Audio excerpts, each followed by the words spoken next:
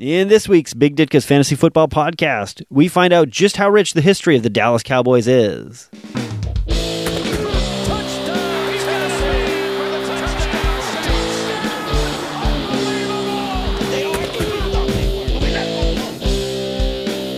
Welcome to the Big Ditka's Podcast.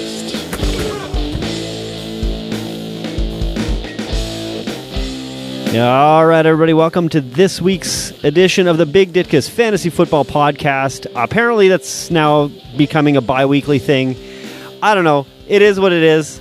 Just trying to get through it all. So I'm really excited today because a few weeks ago I met up with Fred, and he advised me that one of the people we know through our network is a massive Dallas Cowboys fan. So immediately reached out and said, "Hey, Mark, would you be interested in doing our fantasy football podcast?" And he was like, "I'm not in the league. Is that okay?" And I was like, "I don't care. I just want to talk about fantasy football." So I'm very excited to have Mark today on the podcast. Mark, how you doing, man? I'm good, buddy. Thanks for having me. Appreciate it. So we talked on the phone a little bit. You talked about being a huge stats nerd, super into football.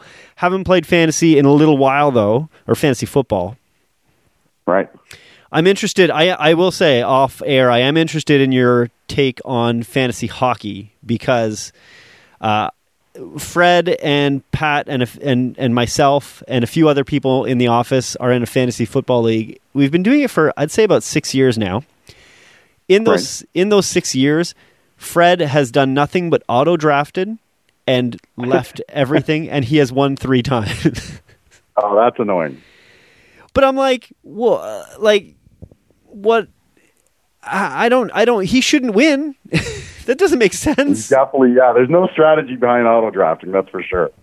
It doesn't make any sense though. But like injuries, hot streaks, all that stuff, all out the window. Now we're not playing you're not playing head to head or anything, similar to that. But still, Correct. You go. Yeah. It's just a stat thing. Do you play for your fantasy football? Is it head to head, or are you doing this? Yours is purely stats.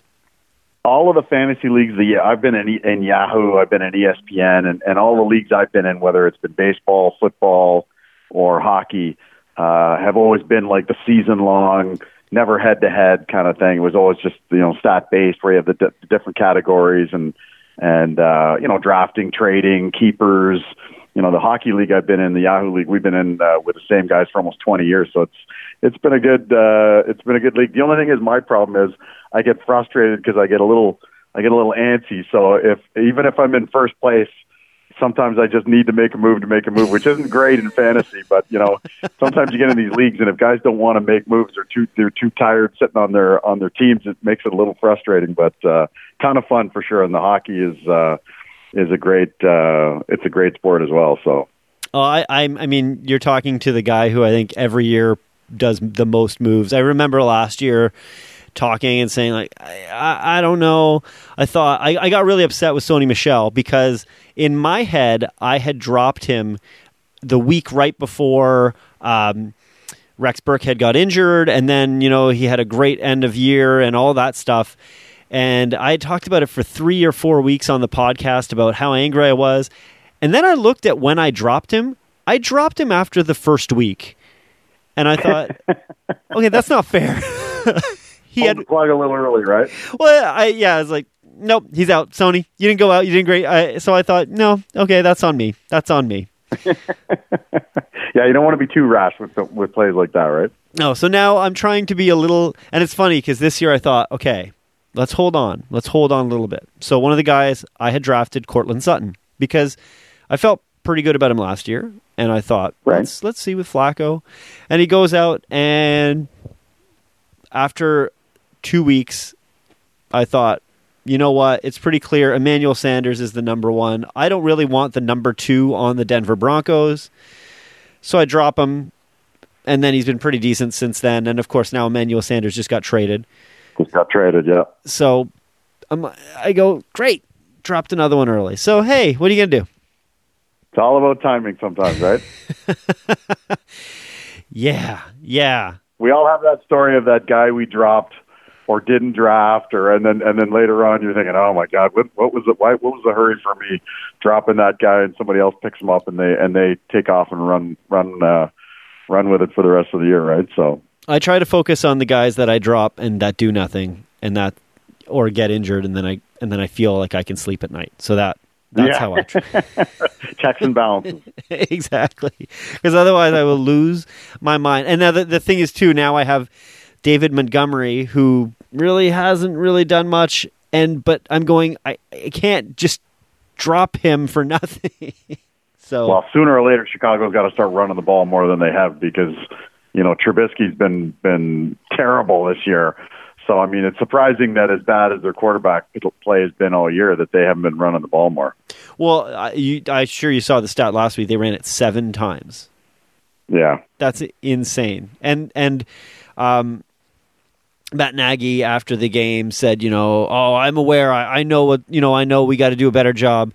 And one of the other podcasts I listened to, they said, you're the one who can change that. Of all the people to complain, you're the only person who can say, hey, let's play more run plays. Yeah. So, yeah, it's I figure, I would be the guy who would drop Kirk Cousins 3 weeks ago, and then, he's been pretty solid for the last 3 weeks, and I'm also I feel like this is Kirk Cousins. I mean, Kirk Cousins this week he's going to have a shit game. That's what I say. Yeah. That's what he does.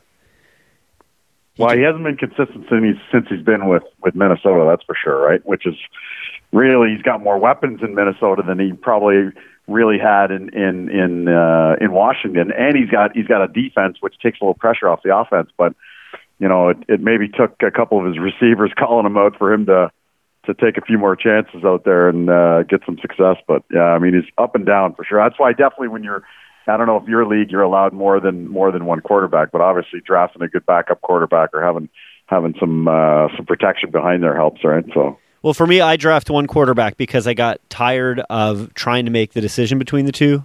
So I picked up Russell Wilson, and I just find I'm constantly trying to decide, which running backs do I play, which wide receivers, what are the matchups, tight end, defense, is it the right matchup?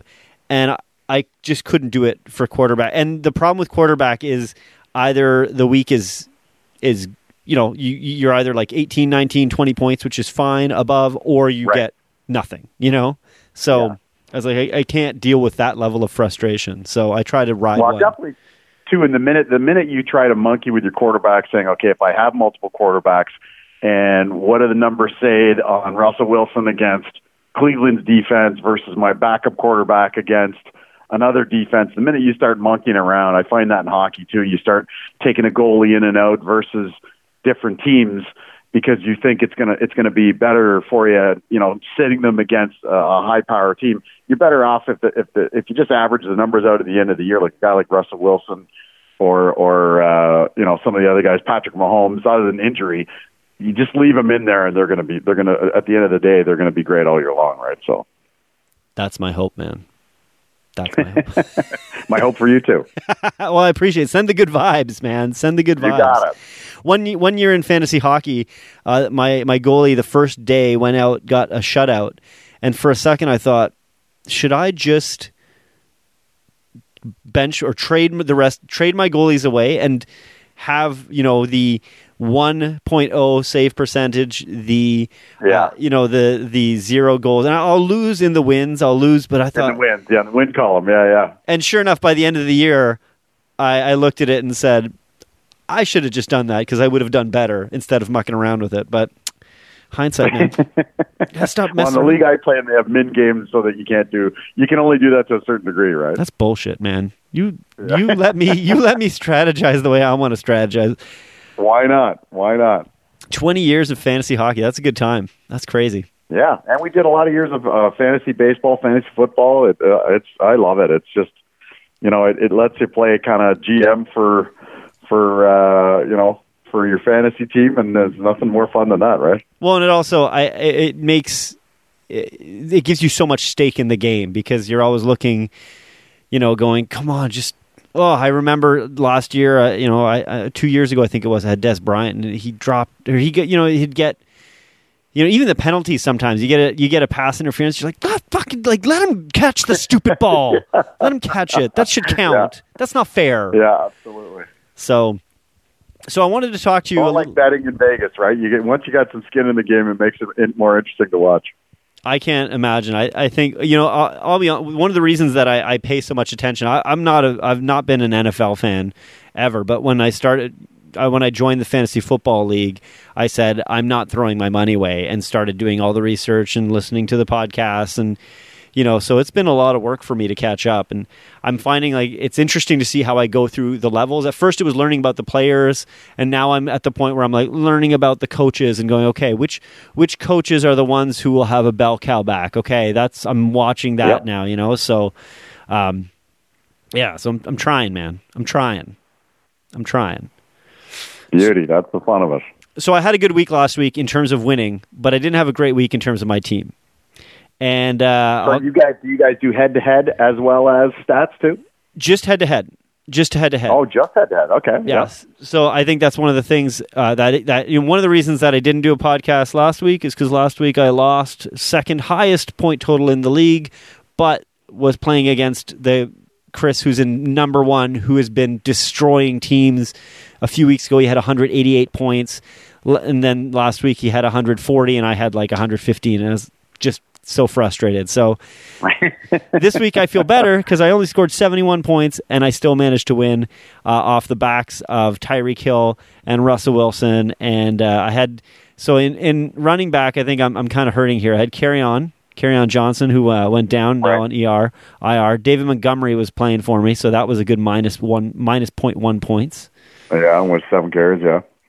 And I had Buffalo in defense against Miami, which I was really hoping they'd put up the 27 or the 37 that New England. I thought they can match that. They can get there. Come on. And somehow Miami actually. I looked at their Twitter. Yeah, I looked at their Twitter account today, and it's their Twitter account is pretty sad because they're finding the silver lining and everything. Like Devontae Parker scored 3 touchdowns in 3 games. That's really good. And you're like, yeah, that's really good. That's pretty good, man. All right, you keep that up. Yeah, only from Miami, right? Well, at least they got the good weather. Exactly. And then they have But you would have assumed that definitely Buffalo's defense would have had a few more turnovers against probably one of the worst offenses in the league, right? So, especially coming off the bye. That's what I was going. Coming off the bye, having 2 weeks to prep against Miami, against a division rival like Miami, they're not going to hold back. They're going to go and kill these people. So I still won. I was okay with it, but man, I would have liked a little bit more. I was wanting. You got more. a good defense, though. Buffalo's got a good defense. You got to like that. Yeah, I feel pretty good. I picked him up. Somebody dropped him. I picked him up and.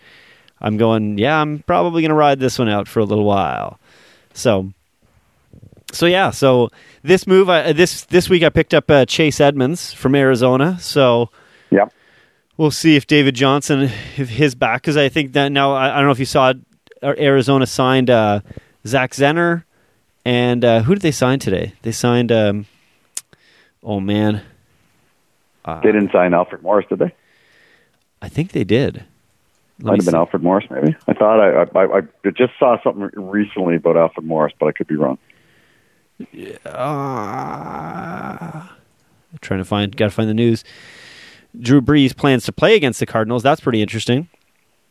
Yeah, quickly back. I mean, they don't even really need the guy as well as Bridgewater's been playing. Unbelievable when you see him go down with a broken. I think it was a broken thumb or finger or whatever it was. You thought, geez, it could be in trouble. And Bridgewater's just steadied the ship and obviously shown some of the reason why the guy was such a high draft pick years ago, right? I know. I feel that's one thing I find so tough with football is you go, man, like he's clearly good, he's clearly fine, but he's just been playing backup, and you've got guys like Ryan Fitzpatrick and Josh Rosen, and that even I mean with the way Trubisky has been playing, you go, it seems like there's some opportunity out there, and sometimes it just doesn't happen to them, Well, and you said something interesting that I would suggest too is that sometimes it's a situation they're in, right? So even if you look at guys like Dallas, a couple of years, Dallas is a product of a few years ago. Last year they go into the year with really no receivers. Jason Witten retires, Des Bryant's gone. And Michael Gallup is their draft pick, second round pick or whatever he was, but they really didn't have a 1A receiver. and he's got nobody to throw the ball to. So once you got nobody to throw the ball to, that obviously that's going to affect a guy. Maybe not a guy like Drew Brees or Aaron Rodgers who can make something out of nothing, but the rest of the mere mortal quarterbacks that have, obviously last year Dak Prescott struggled, right? Then they pick up, a great number one receiver to Amari Cooper and then roll off like 7 out of 8 wins, right? So sometimes it's that scenario of what's going on with the team or if they make a move, So what do you think in terms of that, in that same note of what's going on with Cleveland and Baker? Because that's been pretty rough, man. Oh yeah, he's been horrible. He's been absolutely horrible. I hate to say I kind of like it because he's a loudmouth, that guy. So if you're gonna talk like that, you better be able to back it up. And I always subscribe to the theory that when you make that many changes in any kind of sport, sport, especially football, is such a team game, Yep. And you've got to have all these guys that have to know the plays and they have to get comfortable with each other, and quarterback's going to know the route that this guy likes to run, and does he like the ball on the left shoulder, the right shoulder, and all that kind of stuff. And when they make all those moves with all these new players, they're going to take a while to gel. So the whole fact that they were saying, "Oh, Cleveland's one favorite for the Super Bowl," it's like, holy smokes! I mean, these guys are going to take a while, and it doesn't mean just because they're talented that they're all going to gel together. So I think offensive line's a problem too in Cleveland, right? Mm-hmm. So if you can't protect Baker Mayfield, who's the smaller quarterback, he's going to have trouble. But I really think that down the line, the last half of the year, I don't know, I'm not saying they're going to make the playoffs, but they're going to get better. I think he's only got one way to go, which is up, right? He's been pretty bad for a while here, but that should get better as the year goes along, you would hope. Well, and you hit a good point though. Also, I find the same thing is true in hockey. Drawing the analogy, but in hockey, when a key defenseman leaves the team, the first half of the season the team struggles, and you can just tell they're used to relying on that guy. Yep. To do his job, and now they're trying to figure out who's going to step up. So, I feel like the Browns will. I agree with you. I think they'll get it together. They'll do better, and I think Baker Mayfield is feeling the pressure of the hype, and it's also totally just Cleveland. So, it's kind of what they do. But I think he's feeling the pressure of the hype, and he's trying to make stuff happen when he shouldn't be. He's, but like you said, the offensive line hasn't really been very good for them, and it's going to be interesting to see what happens because I think, who was it at the start? There've been a couple teams at the start of the year. They kind of looked, and you went, "Oh man, that's worrisome," and they've found a way to make it work. So we'll see. Yeah, I think too when you get a guy that quarterback to me is one of the most cerebral positions in all of sports, in that they've got to know what everybody's assignment is. They got to know where everybody's going. They got to be the leader. And when you got a guy that's a young guy, fiery guy, very controversial, very talkative, likes to brag, and then you got receivers that are and running backs that's kind of sometimes they're the way they are, they're cocky and they're aggressive and that kind of thing. When all those guys have those egos and they're that outspoken, boy, that could be a recipe for disaster in a lot of ways, right? Sometimes you need that calming voice, which a lot of times is the quarterback. You look at Peyton Manning or Tom Brady or Aaron Rodgers. Those guys are not real, cowboys. Those guys are they're leaders, right? And the rest of the team just kind of follows those guys. You know what I mean? Where I don't know. I'm not 100% sold on Baker Mayfield personally. Yeah, they're very even-keeled, very, matter of fact, very here. This is what we're going to do. And they kind of Aaron Rodgers looks like he doesn't even have a pulse half the time. He's just kind of looking around. He looks up at the clock and he's running that 2-minute drill like he's done it a million times in his sleep. It's just uncanny watching the guy, right? And that's something that's if you think like last year in the firing of Mike McCoy, right? And man, all that, and you go, oh, it kind of looks like they did the right thing. Seems like it's working out for them. So yeah, they're looking pretty good. Absolutely. So let me ask you. So far, so good. Let me ask you in terms of fantasy. One of the things that I struggle with is evaluating really wide receivers. How should I be looking at wide receivers? Because like I said, dropping Cortland Sutton, and I'm always trying to figure out, and target percentage. Are you looking at how much are on the offensive snaps?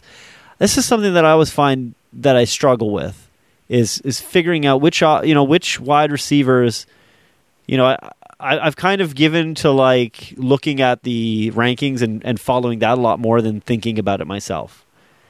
Yeah, I find with wide receivers, it's again one of those positions. There's a lot of times you've got these guys, they don't come out of nowhere. You know what I mean? It's usually they've got a pretty good pedigree, and I think that I always like taking guys that in a lot of these skill positions that are guys that have done it before. Yep. You know, to especially early rounds of your draft and stuff like that, taking the guy that has pedigree or has done it before or something like that. And again, going to Dallas is a prime example.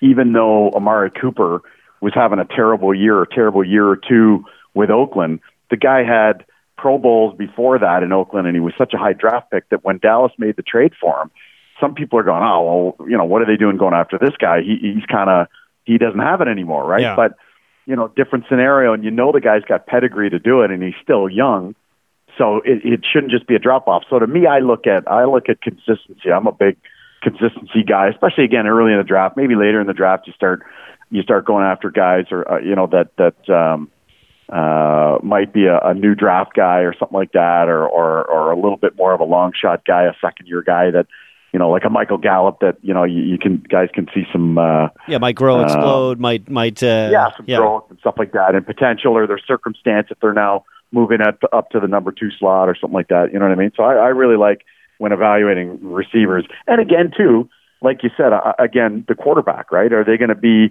in the situation they're in? Are they going to be throwing the ball a lot, right? Yeah. So are they going to be the number one option? Are they going to be a team, or even a team like Cleveland? Like, how much ball is there to go around when you've got 2 receivers, Landry and OBJ, that are both going to want the ball? So you got to be careful on guys like that. How high do you draft those guys? Because now they're going to be splitting touches, probably, right? Yeah, well, exactly. And you can't throw the ball to one guy the whole time. And totally. So, I find that's the... I'm working on figuring it out, Mark. I'm working on it. Yeah, it's not easy sometimes, right? No, it's so frustrating. But there's the joys of fantasy football. When you get it right, man, goddamn, it feels good, right?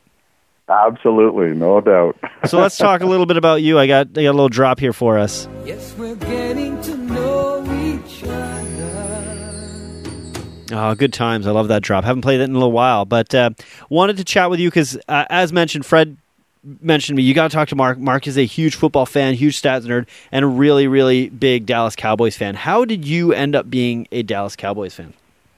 That's a good question. I don't really know. I remember, the years that I liked the Dallas Cowboys, it was the Danny White era, which, was coming out of the Roger Staubach, and like I was too young to know those years they were really great with Roger Staubach, right? So when I got them, they were Danny White, and then when I really loved them was when they were like 1-15, and Troy Aikman was the quarterback.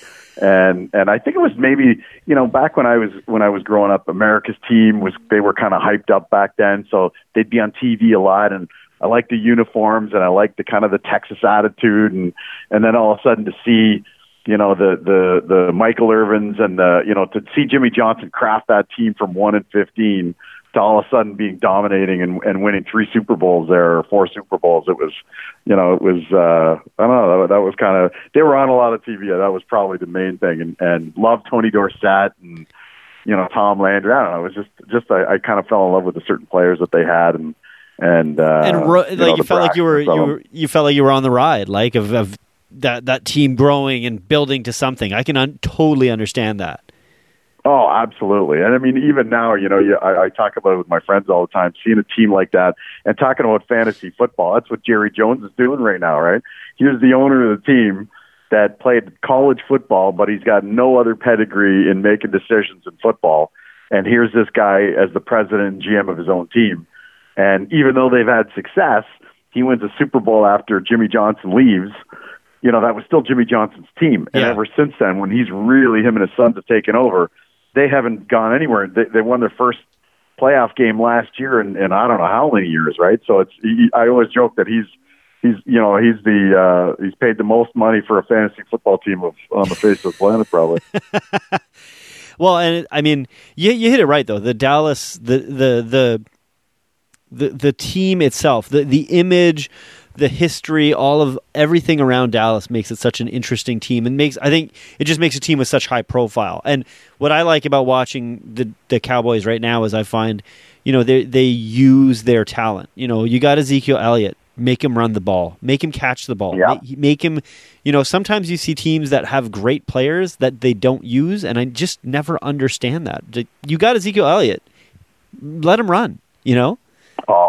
Feed him the ball, right? And the other thing I find interesting lately with Dallas is more, now you get into and again, it affects maybe fantasy a little bit in that, one of the reasons that maybe Zeke and specifically Dak Prescott are having some success is because they've got one of the best offensive lines when healthy, right? Yeah. So now all of a sudden on the business side of it now, these guys are all making $15, $17 million, and they're not going to. They've got 3 guys on their offensive line making over $15 million or in that ballpark. They're not going to be able to keep all these guys around, and it's all of a sudden, it's making them have to draft, their backup running back and stuff like that as a 3rd, 4th round guy, right? So It's interesting how it affects that, but it's. Well, I think that's they've always had a big offensive line, right? They've always had a good running game. Tony Dorsett and Emmitt Smith, and that's kind of staple for the Cowboys, right? I think that's what makes football cool to me is that the teams, with the way the salary cap is all set up and things, the teams you can turn a team around. I mean, even arguably Cleveland, 3 years ago, they've sucked for a long time, but suddenly you go, oh, in a few years they went from absolutely no hope to going, oh, maybe they got something. Even like Buffalo, a few years ago, it's like, what is going on? They had a little bit of of good times. But it was, so I'm interested to see what happens with Miami because obviously, it doesn't get much worse than that. Even Arizona this year, right? I didn't think Kyler Murray would do, like you talked about, gelling with the wide receivers in the core and figuring out the system. And he had his whole clap issue, right? If you remember that when preseason he was getting flagged for his clapping, and so you go, we'll see. It's interesting so far. So, well, I think the thing that again translates to fantasy too, which is great about football, which I like better than say hockey or baseball. Hockey, you draft a guy, you're not going to draft a guy in your first couple rounds. Rarely it is, one of the first round draft picks. You know what I mean? You might like an Austin Matthews or guys like that. Sure, you might draft those guys early, but a couple of years ago, like Nico Hischier, that guy's irrelevant in fantasy hockey, really. Whoa. You said he's irrelevant? I picked him up this week. Oh, Mark. Nico Hischier? No, I'm kidding. Overall, the guy's pretty much irrelevant, really. Yeah. 50-point guy, right? But my point, the point is that in football, you get all of a sudden, these guys are 23 years old, and they're not, it's not men playing with boys. These guys are men playing with men, so they can make a difference so much earlier. So drafting guys, even though I was saying I like in my skill guys, I like drafting guys that I know have some kind of pedigree. When you're taking a chance in football, it's not quite the same as it would be in hockey because more of these first-year guys could make an impact, right? Yeah, well, even like you said, a guy like Austin Matthews, even hyped like that, still he won't get drafted very early because there's still this feeling of, we still don't know. There's still a lot of, whereas in football, you've got when you've got a running back, a star running back who's coming in, and you go, you can feel pretty confident about it, Yeah, Kareem like Saquon Barkley last year, Ezekiel Elliott the year before. You knew those guys were going to have success, so they're easier to take a chance on earlier in drafts for sure. Well, I didn't, but other people seem to figure that one out. So I got some quiz questions about Dallas Cowboys. I don't know how many quiz questions I have, but I'm going to try to go through about 30 of them. Let's see how well you know your Dallas Cowboys here. Hopefully I can get a couple of these right would be nice. Yeah, so we did this with the Bears, and if you listened to the episode with Mike, I don't know if you did, but if those who listened to the episode with Mike, he did pretty well. He only got a couple questions wrong, so let's see how you do. Yeah, you told me that. I don't think I'm going to be. I'm not. That's a high act to follow, but I'll do my best. You'll be fine. So, all right. And again, it's multiple choice. So if you know the answer, just spit it out. But if not, I'll give you the multiple choices. So in what year was the city of Dallas granted an NFL expansion franchise? 62, 60, 64, or 58? And I'm happy. Expansion franchise was 60. What were they again? 62? 62, 60, 64, or 58? I'm going to say 60. 60? You heard the bell, right? Yeah, is that right? That is right. City of Dallas was awarded an NFL expansion franchise January 18th. What Dallas Cowboy was affectionately nicknamed Moose? Daryl Johnston, Jay Novacek, Leon Lett, or Larry Allen? Yeah, Daryl Johnson. Fullback. He was nicknamed Moose by backup quarterback Babe Laufenberg because of his large... Him I've never heard of, I got to be honest with you, but he was the lead blocker for Emmitt Smith for years. I love that name, Babe Laufenberg. The name caught on among Dallas fans. The name caught on among Dallas fans who would chant "Moose" whenever he made a play. That's awesome. I love that. God, I love that about football. What Dallas Cowboy? What Dallas Cowboy holds the NFL record for most passes to start a career without an interception? Tony Romo, Roger Staubach, Troy Aikman, or Dak Prescott? I think it was Tony Romo. Oh, you're going to be wrong on that one, my friend. Oh. Staubach, Dak Prescott. Dak Prescott, indeed. 176 passes broke the 162 set by Tom Brady. Interesting. Even as a fourth-round draft pick, that guy came out. They really had no expectations of him either.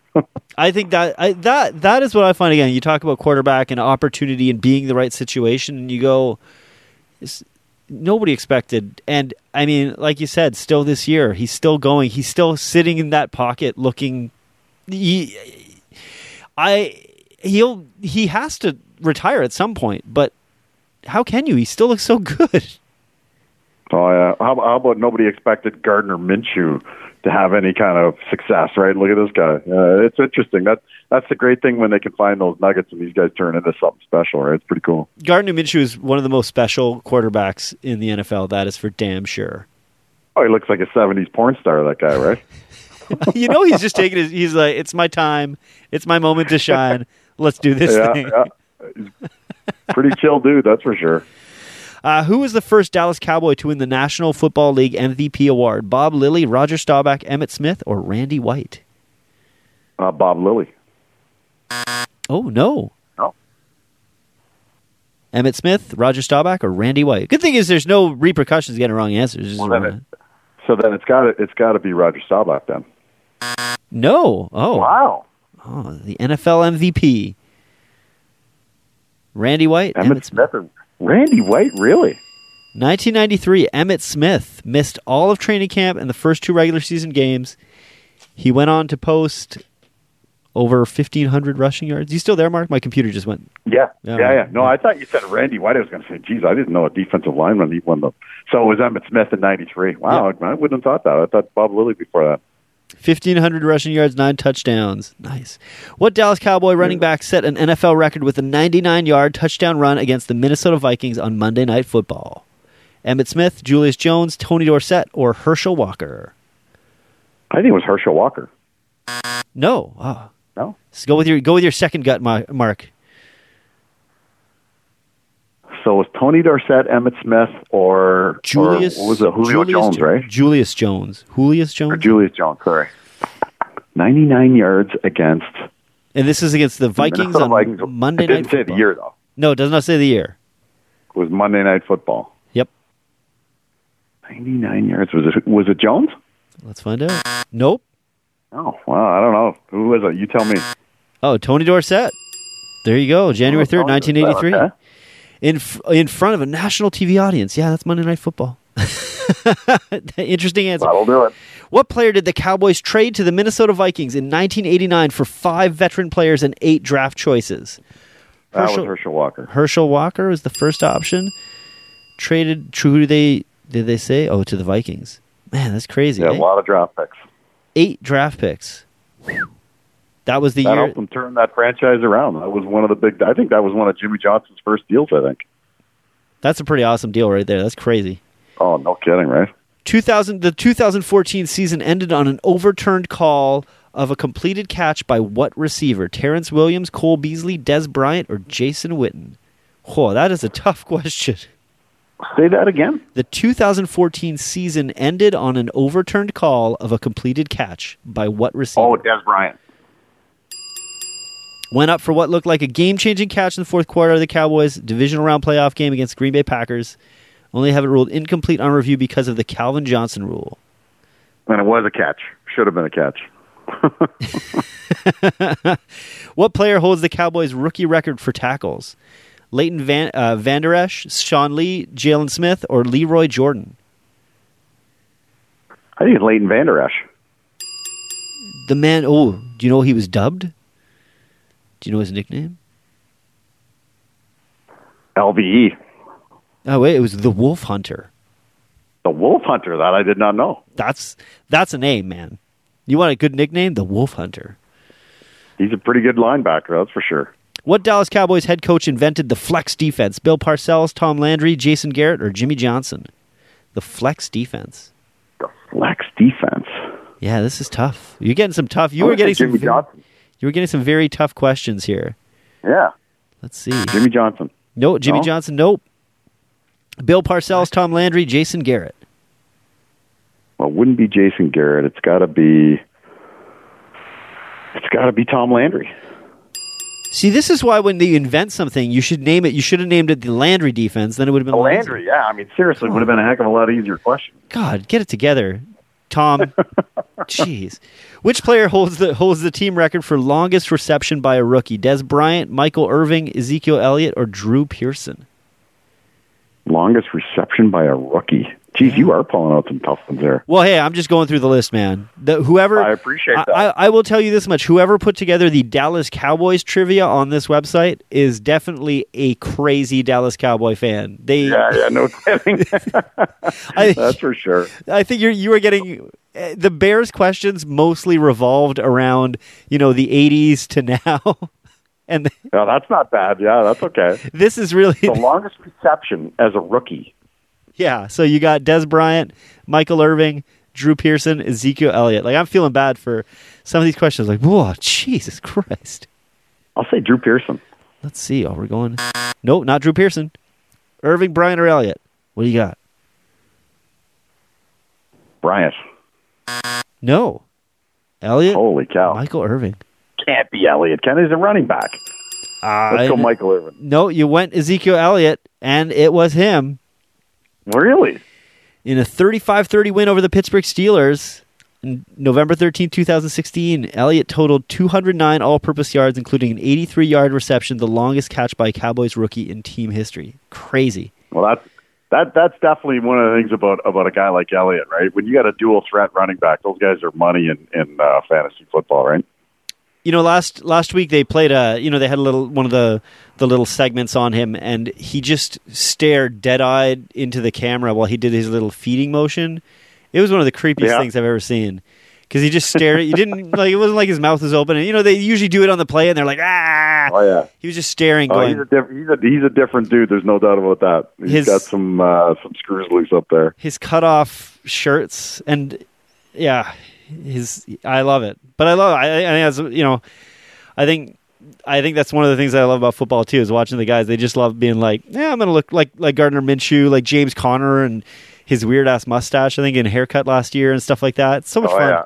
Yeah, some good personalities, that's for sure, right?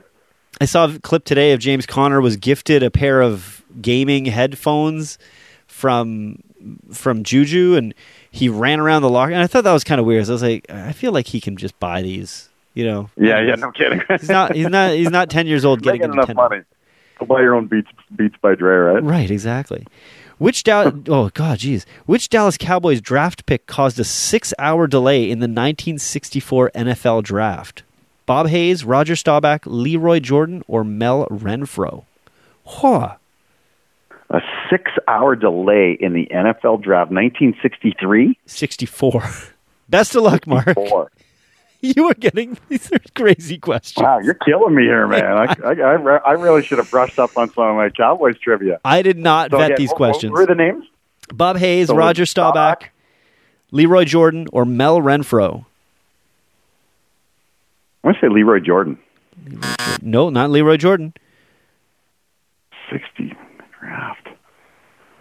I just saw the 30 for 30 on Staubach, and I don't remember. I mean, he was coming out of the Naval Academy, but I don't think there was any drama about that.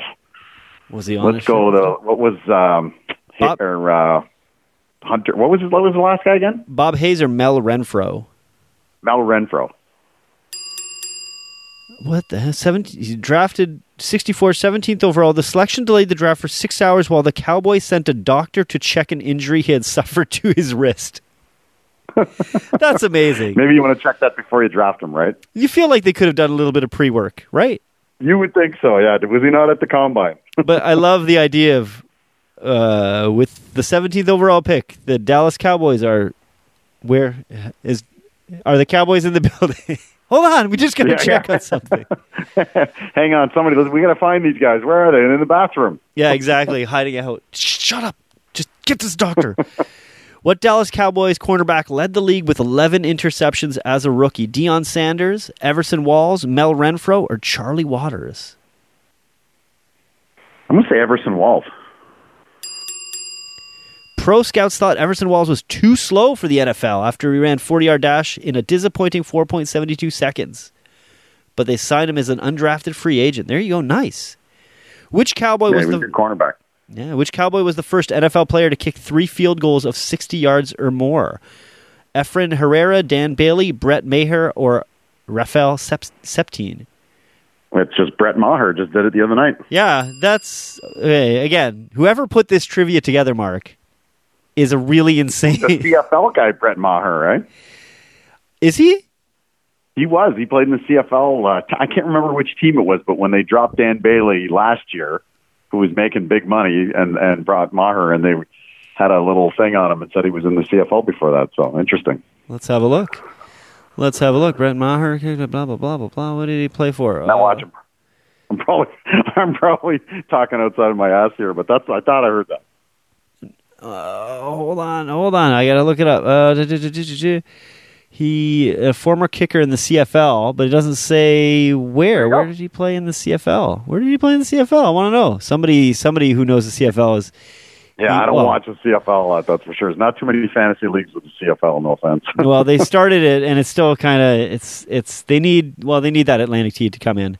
So he played for the Blue Bombers, the Red Blacks, the Ticats. So he's a classic CFL player who. Well, he played for 7 of the 8 teams that are there, right? Yeah. That's the one thing that's kind of like the coaches. Yeah, that's the one thing that I find tough with the CFL is you go, it's really hard to get really attached to a player because I think the only one was, what's his name? The quarterback for the Rough Riders who signed with Winnipeg as a free agent and then retired before the season started and didn't even acknowledge the Blue Bombers in his retirement. I thought that was pretty nice. Remember that, but it doesn't surprise me. Oh, that was pretty amazing. Who purchased the Dallas Cowboys who purchased the Dallas Cowboys in 1989? H.R. Bumbright, Clint Murchison Jr., Bedford Wynn, or Jerry Jones? Jerry Jones. Let's see how much he bought him for. Almost immediately, he replaced Tom Landry, the only coach the Cowboys had ever known, with Jimmy Johnson, who had played football with... all right, there you go. How many Arkansas, I think, yeah. How many consecutive winning seasons did the Dallas Cowboys have under Tom Landry? 8, 12, 16, or 20? 8, 12, 16, or 20? I'm going to say 16. Going to go 16? Nope. Not 16, eh? Yeah, not 16. Because he was up until about 89. Well, maybe he was 20. Wow, 20 straight. That's a lot. That's a hell of a lot, man. 66 through 85, an NFL record that remains unchallenged. That's going to be a tough one to go against. They don't dress like him anymore. Remember, he used to have the fedora and the suit on, and you've got. Now you got these guys wearing hoodies on the sidelines. Well, like it's changed a little bit. Bill Belichick looks like you'd think he might be a hobo sometimes. Oh yeah, no kidding. He looks like a guy should be mowing his lawn or something like that, eh? Yeah, but you feel like with Bill Belichick, I feel like he's probably one of those guys who there's so much is going. I just need to focus. I can't think of what I'm going to wear. I'm just going to put this on. This is what I'm going to wear. I'm going to go out. I'm going to focus on the game, right? Oh yeah, that's for sure.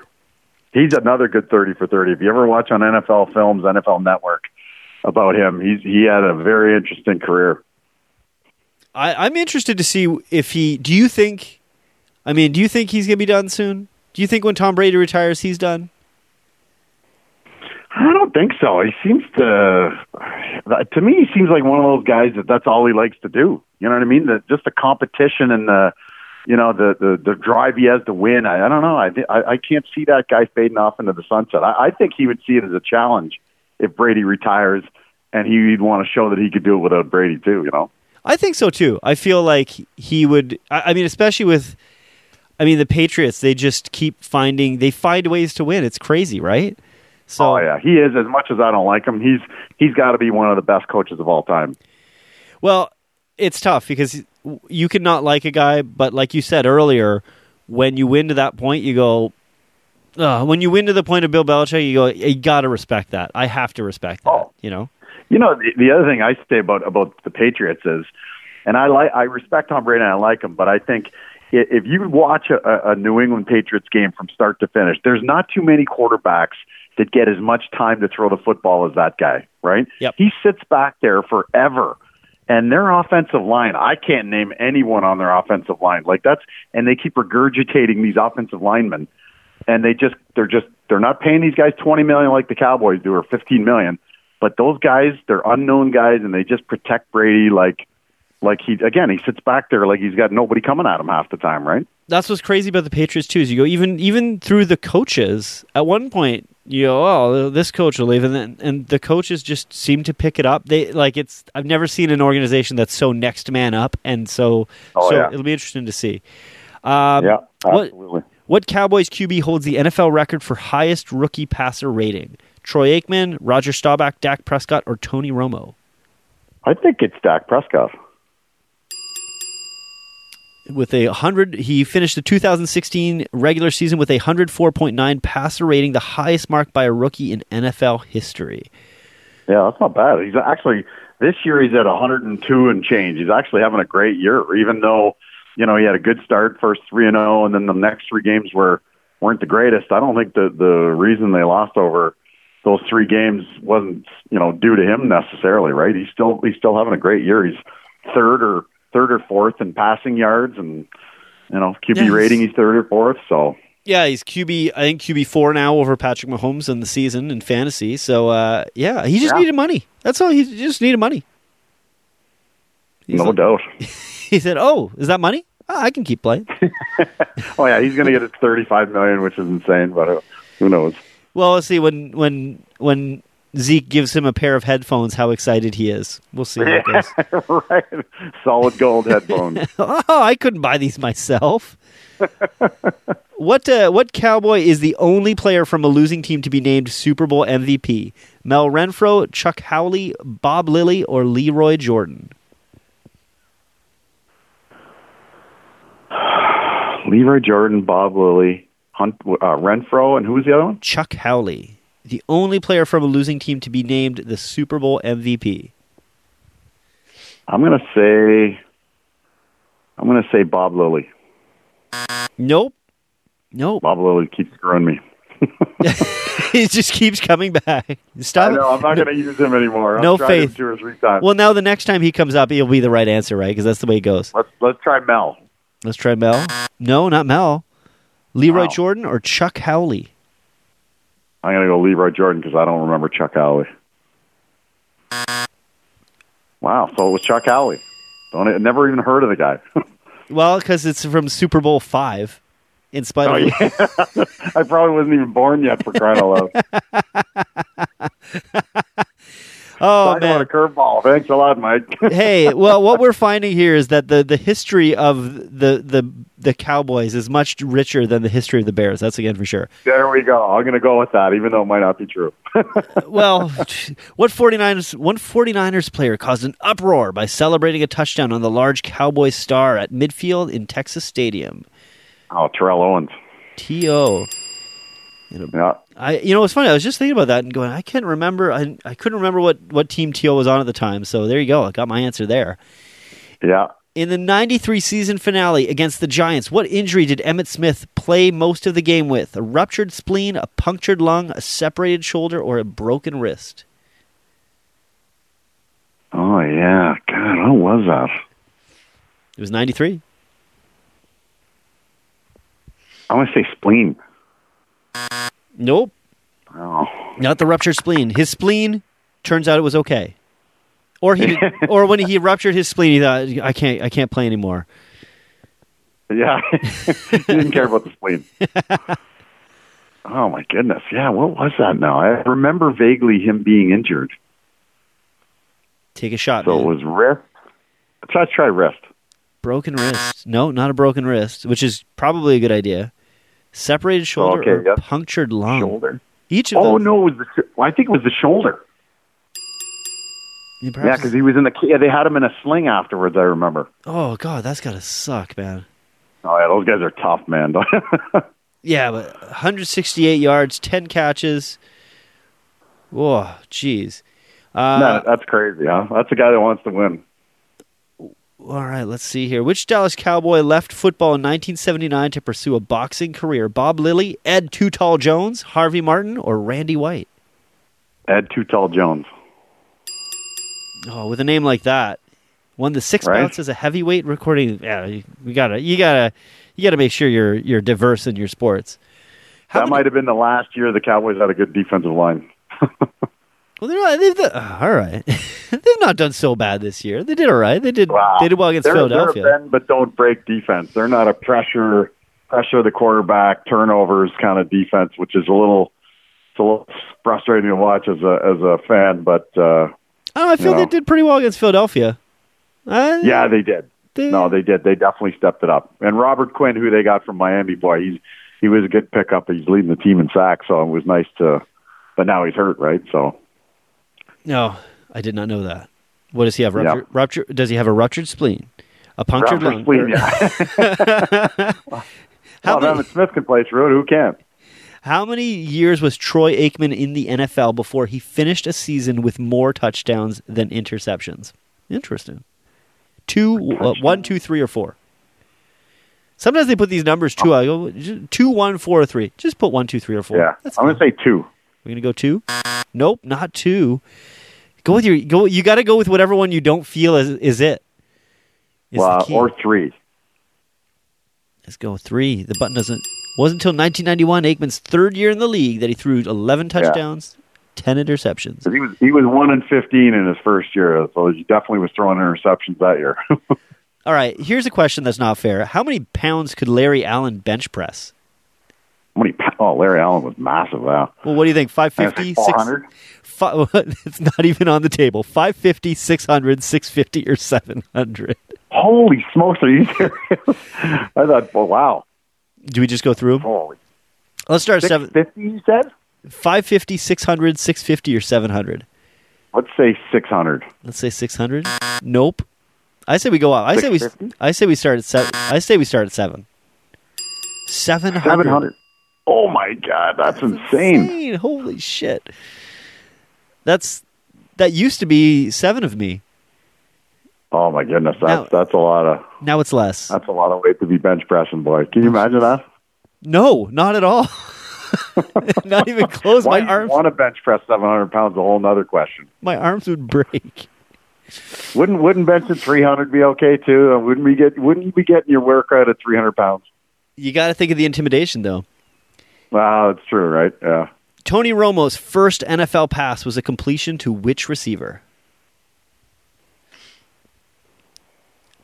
Some of these questions are just not fair, Mark. The question before, how many holding penalties did Tyron Smith commit in his third season with the Cowboys? That's not fair. Yeah, that's crazy. 1, 3, 5, or 15? I guess 15. No, all right, forget that one. 5. 5.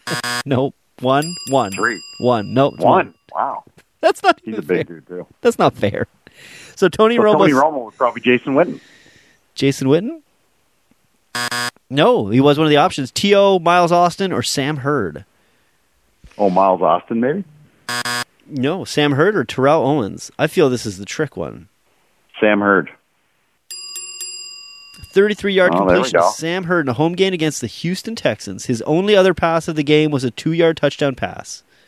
His was another good 30 for 30, Tony Romo, talking about how he came out on I think it was with the last exhibition game of the season, and how he just dominated, and that they ended up turning to him as a starter just because of that.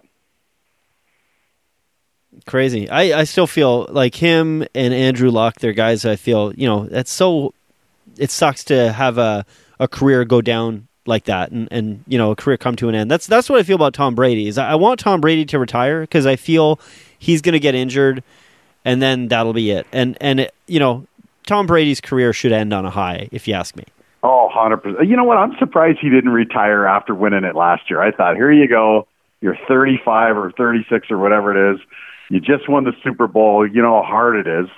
But, I mean, hey, I can't imagine that would have been the perfect way to go out. But, because now what are the chances? Even though they got a great team, well, they're playing against. That's one of the hardest championships to win, right? Yeah, well, and they're playing against the Jets, who are seeing ghosts and can't seem to get it together. The Bills, who somehow are doing all right, and the Dolphins, I think part of it is they go, we have a number of games this year where we'll be okay.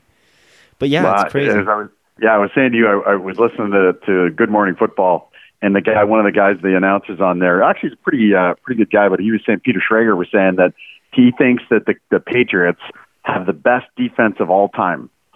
And I was thinking, geez, if you look at the games they played the Jets twice, they played Miami, they played Washington, and they played the Giants. So I mean, you can't be telling me that those teams have good offenses. Once they started playing the Ravens and the Chiefs and those type of teams, let's see how their defense does at that point, right? Well, that's it. You can't deny what they've done so far. It's been amazing. But yeah, you still feel there's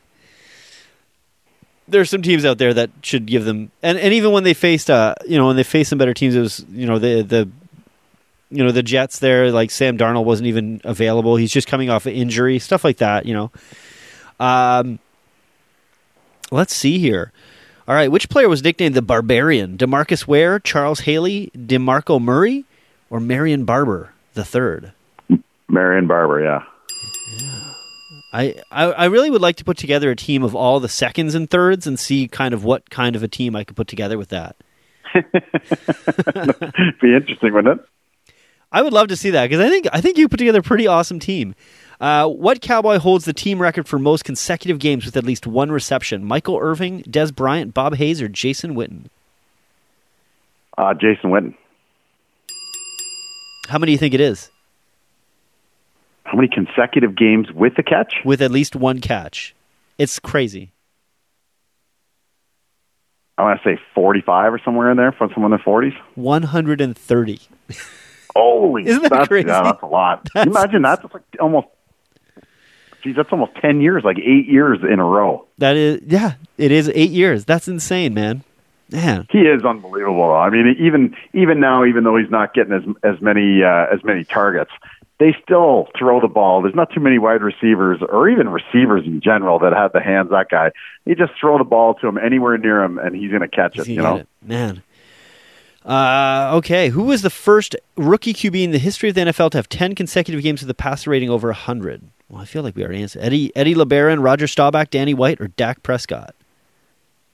Well, let's go Dak Prescott, probably. Dak Prescott. Yeah, I feel like posted a because he had the rookie record for passer rating, right? Yeah, we're repeating our questions now. The Dallas Cowboys' very first victory came against what team? The Giants, the Bears, the Steelers, or the Redskins? Let's say the Redskins. The Redskins? Not the Redskins. Oh, maybe it was your buddy's Bears. Let's find out. Not the Bears. Steelers or Giants? What do you think? Steelers or Giants? Giants. We'll go Giants. Nope. It is Steelers. Steelers it is. September 17th, 1961. 27-24. What Cowboys quarterback led the team to their first Super Bowl victory? Don Meredith, Danny White, Troy Aikman, or Roger Staubach? It was either, I'm going to say Don Meredith. Let's find out. Not Don Meredith. No. So who were the other three? Was Danny White, Roger Troy Staubach. Aikman, or Roger Staubach? You know Roger Staubach? Wow. Roger Staubach, yeah. Let's do it. Led the Dallas Cowboys to the first Super Bowl win over who? Do you know who? Yeah, Green Bay Packers, wasn't it? No, Miami Dolphins. Super Bowl 6. You know, the crazy thing about that guy is he did not become the starting quarterback until he was like 27 or 28. Crazy. Yeah. Like he was sitting on the bench riding the pine. I'm trying to remember who the starter was. I think it was Morton or something like that at the time. And they, because he had spent years in the military, right? So he went out to whatever his service time was in the military for 3 years, and then after he got drafted, and then he came back, right? So that's why he was sold when he actually became a starter. It was interesting. That's crazy. It's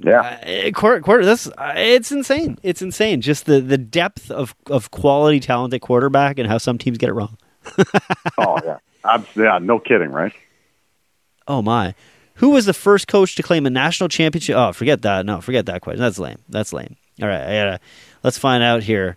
Against what team did Emmitt Smith become the NFL's all-time leading rusher? Was it the Seahawks, the Redskins, the 49ers, or the Bills? All-time leading rusher. It was not the Bills. So you said the Seahawks, the Redskins, or... The Seahawks, the Redskins, or the 49ers?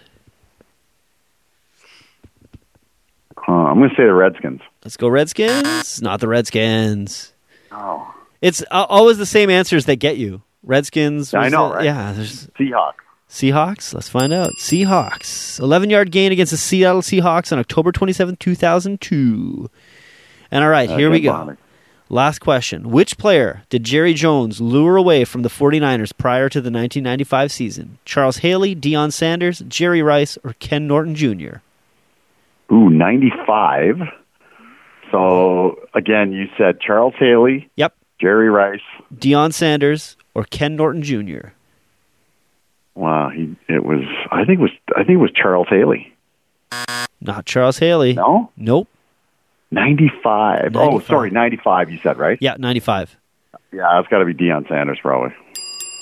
There you go, man. There you go. See, we are getting caught up in these questions about Super Bowl like 6 and 5. So I think so you're like 85. Those definitely are hard on the brain, that's for sure. That's tough, man. That's tough. Jerry Jones lured all-pro cornerback Deion Sanders away from San Francisco with their new shutdown corner. Dallas would go on to defeat the Pittsburgh Steelers 27-17 in Super Bowl XXX. Fantastic, man. How'd you like that? That was tough. That was great. I like that. I love those kind of quizzes. Always good to get some quizzes that you don't know the answers to. Well, it's like I said, whoever put this quiz together, man, oh my God. Even having the question from last week, this guy was clearly already sitting there going, well, I got to put this into the quiz. Yeah, no kidding. He's a keener, that guy, whoever he was. He didn't even wait a week. He's like, no. And pissed off because he picked some questions that were going to make people sweat, that's for sure. Oh, yeah. He was like, this person wanted to make sure that he was the person who knew the Dallas Cowboys, nobody else. Yeah, true. That's for sure. Seriously, man. Oh, my God. That was fun, though, man. Holy crap. I learned a lot. Yeah, absolutely. That's great. I always re-listen to every one of these, and I'm going to listen back and go, oh, my God, okay, trying to remember some of these names. Holy crap. That's a blast from the past, that's for sure. And for you yourself as a Cowboys fan, so you were saying last year you went to the playoffs. Do you try to go down and do a game regularly? Is that like one of the things you do? Or That's the only time I've been to Dallas. It was funny. It was just kind of a last-minute thing, and actually seats were not that bad, and I'll tell you what an experience. That place is unbelievable. I go to a football game generally every year, so usually it's Buffalo or Detroit but I've been to some other places like Miami and San Francisco and some of these other places. I love going to different stadiums and watching teams, especially if it's your team, right? That's always great. Not that I can always see the Cowboys there, but we're going in a couple weeks to see Detroit and Dallas in the middle of November, so that'll be good. Nice. So how big is that screen? Oh, it's massive. It's massive. You've never seen anything as big as that. And one of the other things they have that's really cool, if you ever go down there, so when you go to Buffalo and everything is tailgating around the stadium, right? Yep. In Dallas, they have the football stadium is outside in Arlington, and it's near the baseball stadium, and they've got this thing called Texas Live that's in between. And so there's tailgating, but it's not as big as it would be, say, in Buffalo, because most of these people go to this Texas Live, and it's like 15 bars and restaurants that are all interconnected by this huge foyer or entryway that's got like 25-foot TV screens, and all these bars lead into each other, like the Pabst Blue Ribbon bar and the Miller Lite bar, and they've got bands that go in there, and there's basketball courts and cornhole games. It's awesome. It's open till like 2 a.m, so you go in there after the game, and it was, my wife and I, we just sat. We didn't even sit. We had to stand for like 10 hours, but it was fantastic. If you ever get down there, you got to go there. That's the one that, when you talk about the CFL and all that, that's what I find, that's what struggles here is, even, some friends and I, we went back in university, went to Quebec City and went to go see the Rouge et Or, and the tailgate there, those guys, like, that stadium was a 10,000 seat stadium. The attendance for that game was 18,000. So that meant there were 8,000 people just wandering around the track around the field.